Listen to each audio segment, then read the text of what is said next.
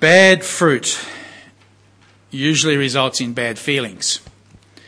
That feeling of disgust when you bite into a shiny on the outside apple and all you get is a mouthful of that brown, floury, rotten stuff. The annoyance of opening a punnet of strawberries at home only to discover that half of them, the half that you couldn't see very clearly when they were sealed up in the supermarket, that half is all soft and mouldy. The disappointment of cutting open a rock melon that you thought smelt okay, but when you actually cut it, it's overripe and sickly, and nothing much good ever comes from bad fruit. And friends, today's Bible passage, Isaiah taps into those feelings of disgust and annoyance and disappointment so as to make the simple point that that is how God feels about sin. Put simply, God gets really angry over sin, which is not a particularly happy or popular thought, I know. In our politically correct world, the idea of God getting angry about anything is sort of frowned upon. But if this morning's section in Isaiah teaches us anything, it is that God is truly incensed by sin. And that is a very helpful lesson to bear in mind. Now, Isaiah chapter 5 shows us all this by means of a song, the words of which we've just heard read to us. Let me remind you of what some of the words are. Verse 1, I will sing for the one I love a song about his vineyard. My loved one had a vineyard on a fertile hillside. Now, the song opens with quite an intimate feel to it, doesn't it? Boldly intimate, really. Isaiah there is referring to God as the one I love. He's referring to God as my beloved. It's a reflection of how deeply he feels about God. The fact that he's now breaking into a song, it's not a cheap literary device just to get their attention. Love is an important aspect of who Isaiah is. He's passionate about what this chapter is about, and so he puts it into a song because it's just something about a song that does sort of tap into emotions. Isaiah is emotional about God. He's emotional about what sin does to God. And back in the song, it very quickly focuses on a vineyard that his loved one owns. A vineyard that has been spared no expense. Verse 1 again, my loved one had a vineyard on a fertile hillside. He dug it up and cleared it of stones and planted it with the choicest vines. He built a watchtower in it and cut out a winepress as well. This is a vineyard which from its very beginnings, right from scratch, this has been lavished with care. Its position, not just anywhere, but on a fertile hillside. Its soil is diligently worked over. Protective walls are placed around it. The best vines are sourced out and planted. And so you would be thinking, given all of that this vineyard is going to produce a terrific crop. And yet, verse 2, then he looked for a crop of good grapes, but it yielded only bad fruit. Here is the main point of the song. Okay? A vineyard that has been spared nothing has given back nothing. And so in disgust and frustration and grief and all those sort of feelings that come from bad fruit, the vineyard owner abandons the vineyard to the elements and moves on. And the song even invites the people of Judah, who would have been listening to this, to see the reasonableness of that decision. Who could blame the guy for doing that? Verse 3, now you dwellers in Jerusalem and Mount of Judah, judge between me and my vineyard. What more could have been done for my vineyard that I have done for it? When I look for good grapes, why did it yield only bad? Now I'll tell you what I'm going to do to my vineyard. I'll take away its hedge and it'll be destroyed. I'll break down its wall and it'll be trampled. It will become a wasteland. Okay, pretty clear about the song. It's fairly straightforward. A vineyard which has had nothing spared on it produces only bad fruit, and so its owner abandons it. Now, friends, even at this point, you don't have to be a genius to figure out that there's probably a lesson lurking here somewhere for Israel. But just in case his listeners haven't twigged to it yet, Isaiah spells it right out for the dummies. And after a 6-verse song, what now happens in the chapter is that he spends the next 24 verses explaining bit by bit what each of the different elements in the song are about. And firstly, up front, he wants to tell them what the vineyard is. Verse 7, the vineyard of the Lord Almighty is the house of Israel, and the men of Judah are the garden of his delight. He looked for justice, he saw bloodshed. For righteousness, he heard cries of distress. Okay, this is the kicker of the whole chapter now. That if you haven't already guessed, God's vineyard is Israel and Judah, and as such, the song has been spot on. Because, remember, Israel and Judah are the ones who from scratch God has lavished with care and every protection. Israel and Judah, they're the corporate names of the descendants of Abraham. And ever since Genesis, God's been bending over backwards for them. Remember, he saved them from slavery in Egypt. He nursed them lovingly through the wilderness. He led them into the promised land, which he gave to them on a plate. They really have been a vineyard on which God has spared no expense, no effort. And yet all through the Old Testament, they have just been pushing God away. All God wants to do is bless them, and yet all they seem to do is want to rebel against God. All they seem to want to do is sin. So much so that now by the time of Isaiah, here in verse 7, God says that he looks for justice but saw bloodshed, for righteousness but hears cries of distress. They are truly a vineyard who has produced nothing but bad fruit. And if verse 7 isn't clear enough about how bad their fruit is, from verse 8 on now, Isaiah goes on to list off in very specific ways exactly what some of their bad fruit is. 6 times from verse 8 on, Isaiah says, woe to you who, woe to those who, woe to those who. And in each time he says woe, he's actually numbering off another particular piece of bad fruit. Bad fruit like greed and materialism. Look at verse 8. Woe to you who had house to house and joined field to field till no space is left and you live alone in the land. Greedy people in big houses. God is disgusted by them. Another woe follows in verse 11. Woe to those who rise early in the morning to run after their drinks, who stay up late at night till they are inflamed with wine. They have harps and lyres at their banquets, tambourines and flutes and wine, but they have no respect for the deeds of the Lord, no respect for the work of his hands. People who run from party to party and are so fixated by the pleasures of the moment that they don't give God a second thought. And God is disgusted by them. Verse 18. Woe to those who draw sin along with cords of deceit and wickedness as with cart ropes. To those who say, let God hurry, let him hasten his work so we may see it. Skeptics and cynics who are so full of themselves that they mock God and question his works. And God is disgusted by them. Verse 20. Woe to those who call evil good and good evil. Fools who justify their own evil behaviour with sophisticated arguments which only redefine what's right and wrong. God is disgusted by them. Verse 21. Woe to those who are wise in their own eyes and clever in their own sight. Smug people who say how enlightened they are and how they've moved on from believing in God and all that baby sort of stuff. God is disgusted by them.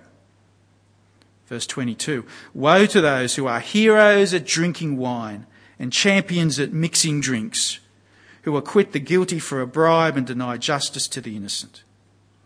Self-absorbed people who are more interested in what vintage the Chardonnay is than whether justice is being done. People who pay for boozy business lunches with profits from bribery and corruption, and God is disgusted by them. I'm telling you, the bad fruit of Israel has a very modern ring to it, doesn't it? It sounds like he could be describing Australia with these 6 woes. Because here in Australia, we love real estate. And we love parties. And we love drinking binges.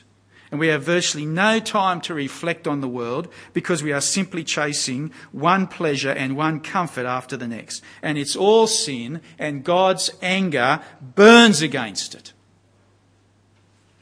So much so that in the case of Israel, as we have heard in the song, he's going to destroy the vineyard. And the meaning of that bit of the song is that a very real disaster is about to overtake Judah and Israel.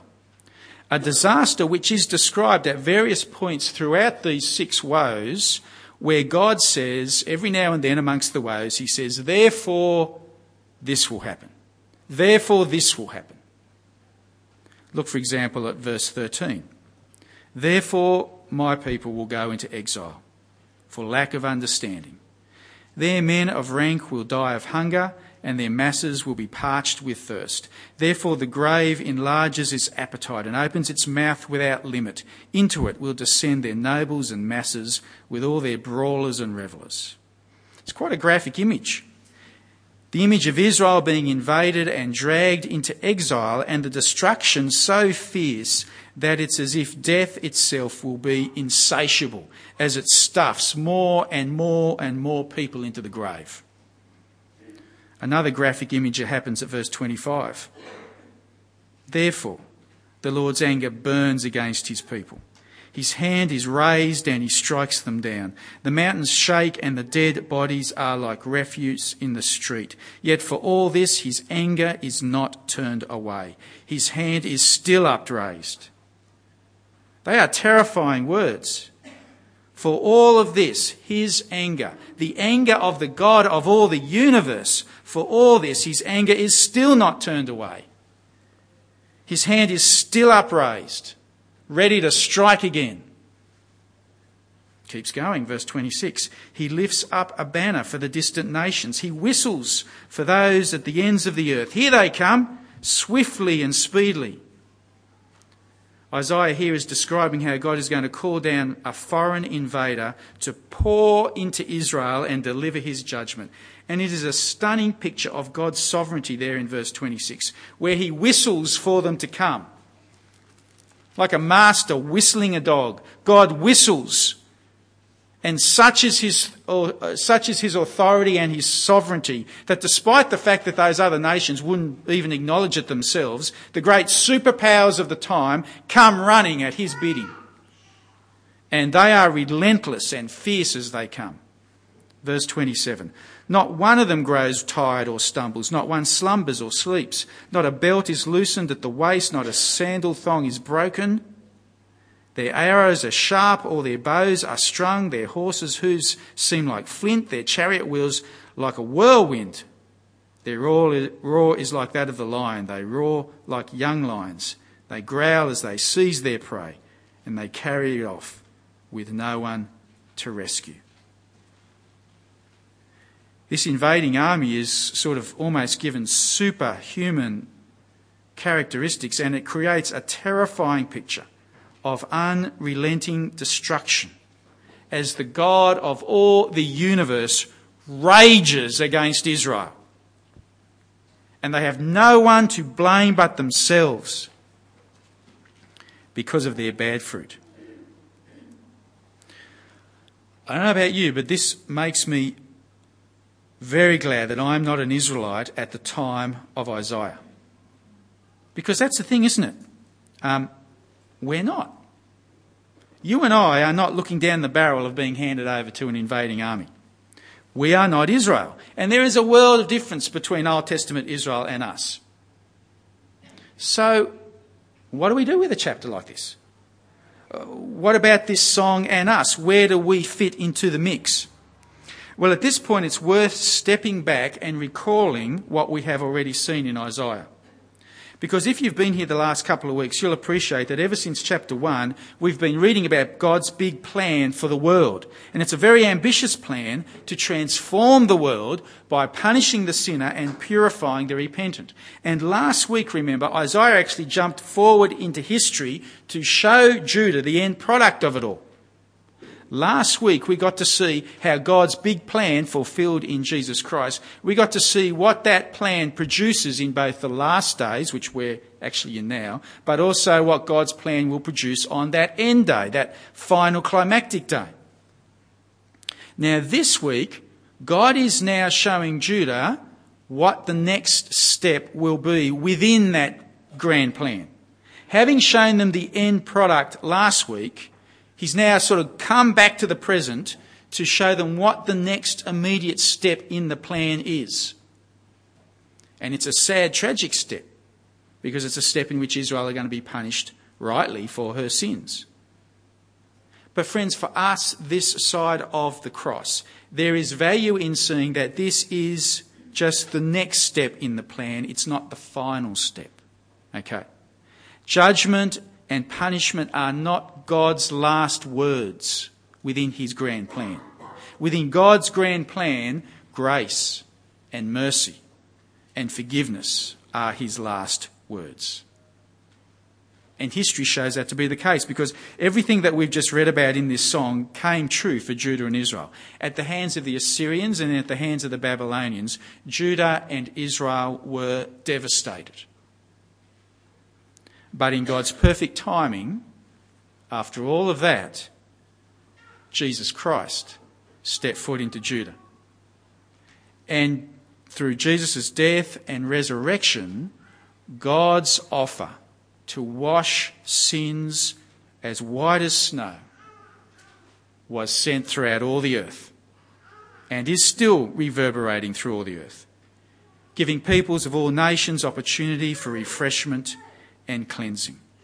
As at the cross, the punishment that we deserve for all the sins that we've just read about this morning, the greed, the self-indulgence, the arrogance, the punishment we deserve for being rebels and sinners, as has been described in this chapter, that punishment was unloaded in full onto Jesus instead of onto us, which is extraordinary. And parts of the Bible, like this morning's, point forward to that wonderful truth.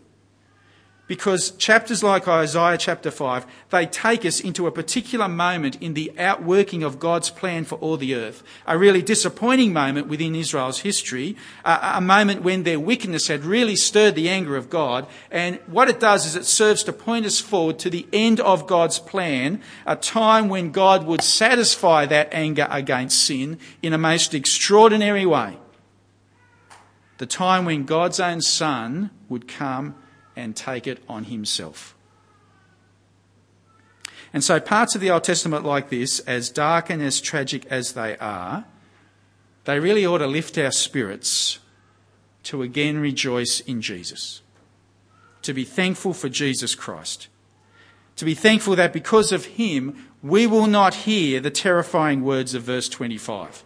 You know those words about God's anger not being turned away, his hand still being upraised. Friends, because of Jesus, his anger has been turned away. Because of Jesus, his hand has been put down. May we never stop feeling the relief of that. Chapters like this ought to throw us again to rejoice in Jesus and to praise God for what he has done in delivering us from this sort of anger and punishment.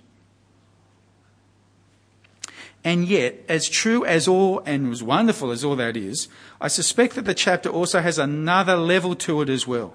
Because as you read a chapter like this in Isaiah about how disgusted God is by sin and how offensive the bad fruit of Israel is, I don't think you can help but be drawn into the ominous pastoral tone of it all, and you can't help but think, gosh, I wonder how I compare to all this. I wonder what sort of fruit God might be seeing in my life. Especially so because, as we've already noted, the bad fruits listed off here, materialism, self-indulgence, partying, that's the very air we breathe in Australia. And it's really easy to be sucked into it. I mean, last week Sue did some spot cleaning of the carpet in our lounge room, and the carpet came up really lovely, except the smell of the carpet cleaner was a shocker. And just about everyone who came into the lounge room would comment about it. The weird thing was, though, after I'd been sitting in there for a few minutes, I couldn't smell it anymore. And I'd keep getting a surprise when someone new would come into the room and they'd comment about it because I'd stopped smelling it. And that can happen with us in sin. We're surrounded by it all the time. We're surrounded by stuff that offends God, but over time we just sort of stop noticing it. And the danger is that we can become increasingly comfortable with things in our lives that God is becoming increasingly disgusted by. And today's passage may be a particularly gloomy one, all about bad fruit and judgment, but it may also be a timely one for us. Because passages like this one challenge each and every one of us to consider whether we might be falling into the trap of treating sin a little too lightly. Because God certainly doesn't. And if we're his people, we don't want to either. Because remember what we heard last week. We are the people who in these last days have been washed as white as snow. We are the people in these last days who have taken our place amongst people streaming to the mountain of the Lord. We are people who want to walk in his ways. And that means taking sin seriously. Maybe there's something you need to realign your life over in the light of a passage like this.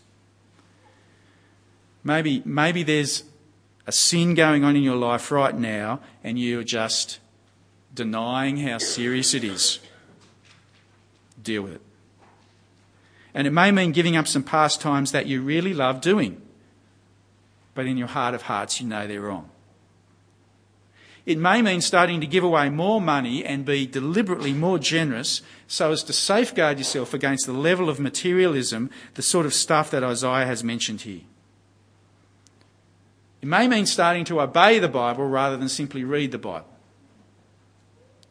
It may mean walking away from a friendship or a relationship that actually means quite a lot to you, but you know that it is causing you to justify sin. Friends, this morning's passage reminds us of how disgusted God is by sin. And at one level that throws us onto the wonder of Jesus and what he has done for us. But in so reminding us that God is disgusted by sin, surely we are also reminded that we as his people, it ought to disgust us too. I'll pray.